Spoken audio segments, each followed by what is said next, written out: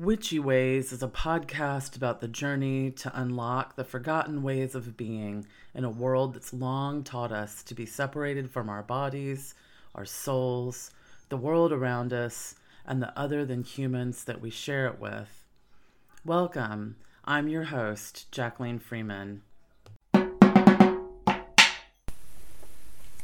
All right.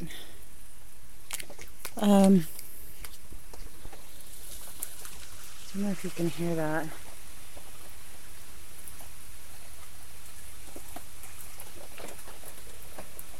I am recording from the Friends Ancient Burial Ground in London Grove Township, Pennsylvania. I've gotten permission from the Quaker group that meets here to spend the night in the cemetery. And what a day it's been. So yesterday I went to where did I go? I am so tired. Google said it was going to be like 6.5 hours of driving today, and it was almost 12. And I did not really stop for lunch because the rest stop on the Virginia East Shore after crossing over the Chesapeake Bay is like the worst rest stop I've ever been in my life. It's like a Walmart parking lot.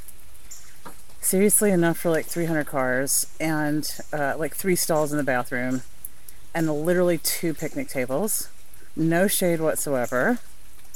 And it's on a reserve, so like even when I went out on the highway and came back in to go behind the rest center to the reserve visitor center, again, so many parking spaces and 1 picnic table.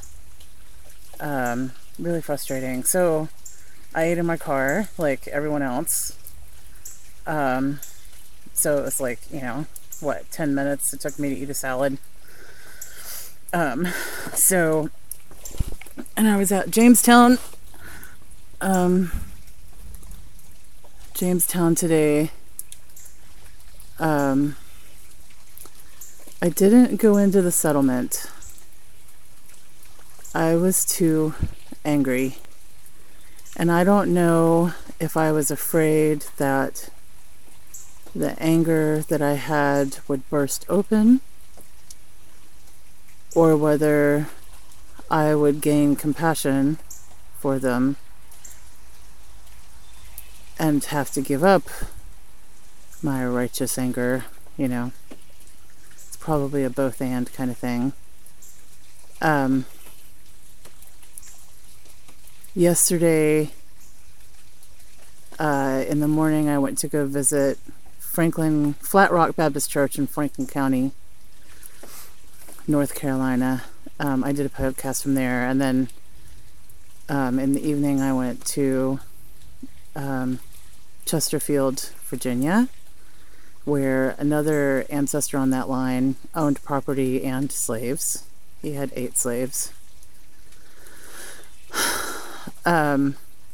Pocahontas was converted to Christianity very, very close to there, in the settlement of Henricus, which is very close to Chesterfield, Virginia, sort of southeast of Richmond.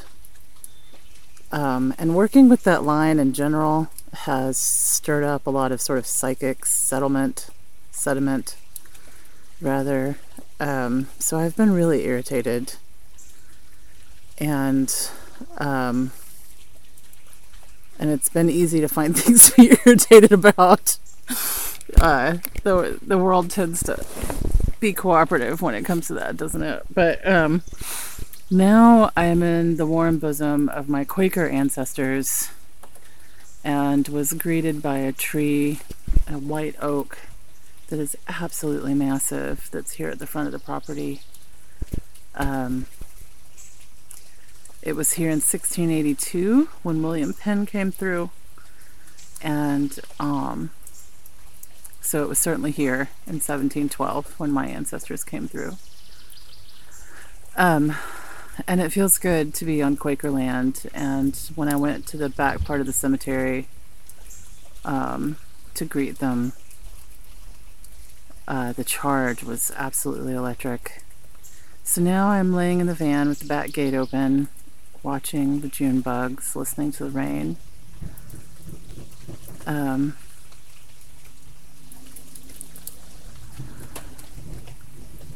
the thunder, which is a little unnerving, but so it feels good to be here at the end of this day. Virginia just made me mad. And I am really wrestling with my anger. And then I went across the Chesapeake Bay and got on the Harriet Tubman Scenic Byway. And that had me really thinking about what it meant to be on the Underground Railroad. It makes sense that she would have, it's a good place to get away, right? It's like estuary land. So there's a lot of water, so you could lose your scent from dogs. I did see my only Confederate flag, huge Confederate flag, waving on a porch in Virginia.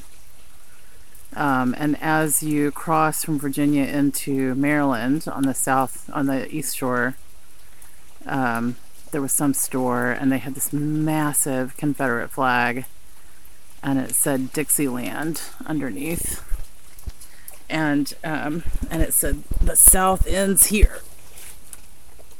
And I thought, well, thank goodness for that.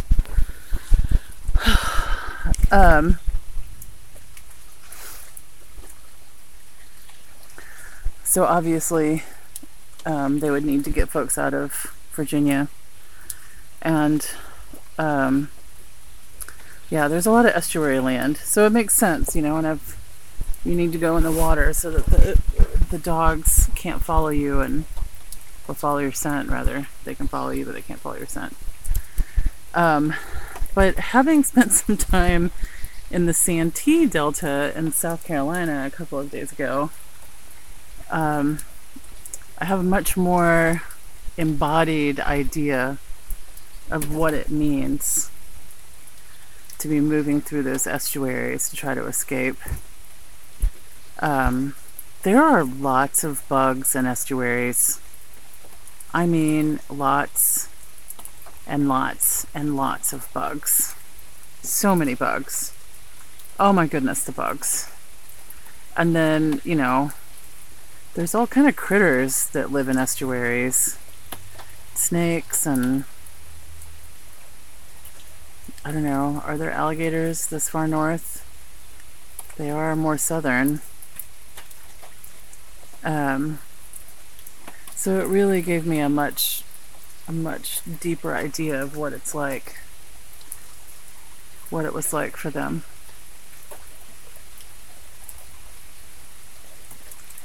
And the amount of bravery and perseverance that it takes to make that trip once, let alone to make it over and over and over again. And it makes me wonder what sort of herbal salves she had, and how did they manage all these problems and irritations and dangers, and all those bug bites. They're irritating, but they can also be dangerous. It's what killed a lot of the Jamestown settlers. They were in this really marshy area, and they got sick because of it.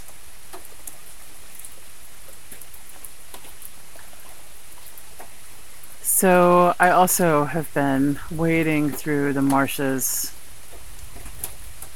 and suffering the bites of mosquito stings of my anger and resentment today. um,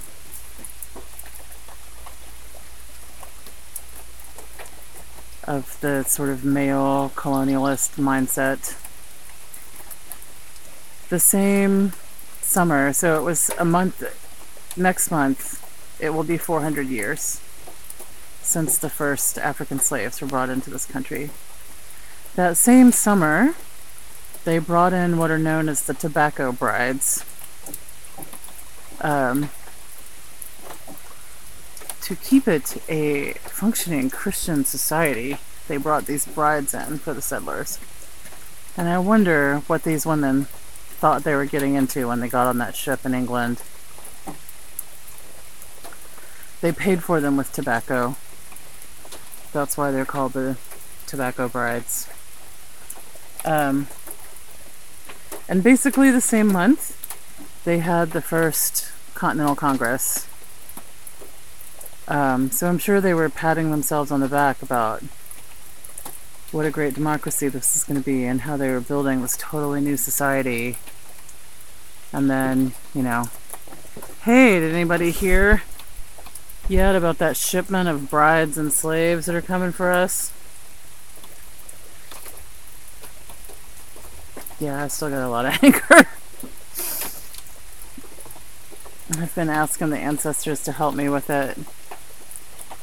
On one of my lines, my mother's father's line, they were Scottish, and the troubles on the line really started with the Viking invasions. It really did a number on their sense of identity as men.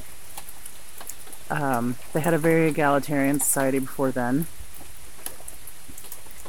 and toxic masculinity was introduced at that point.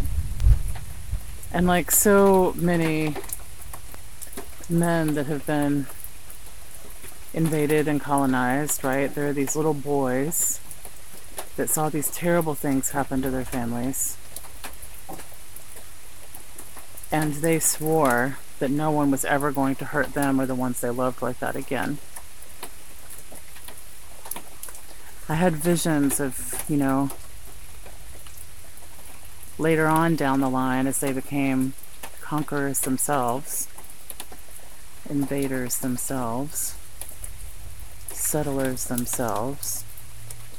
I had this vision of boys in muscle suits,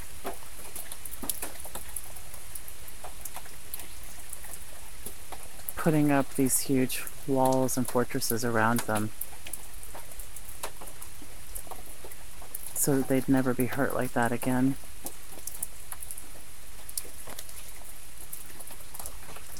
But with my father's line, I don't know.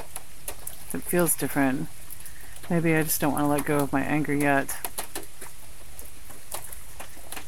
What if they were the ones that were always the conquerors? What I've been told by my guides is that they called lion energy in just as the European lion was leaving the planet. They called the energy in. And it wasn't clear to me whether the intentions were not pure to begin with, or whether the power of that lion medicine corrupted them. But it went sideways really, really fast. And instead of building community and gathering the strength from community members to benefit the community as a whole, they sort of gathered women like harems and manipulated and coerced, intimidated. They really misused the lion medicine. And so I wonder, you know, if they were also boys in muscle suits. Or if they were always the conquerors that made the boys in muscle suits. And wiser voices in me say, what does it matter? And maybe it doesn't. But I'm stuck right now. I don't know how to forgive them.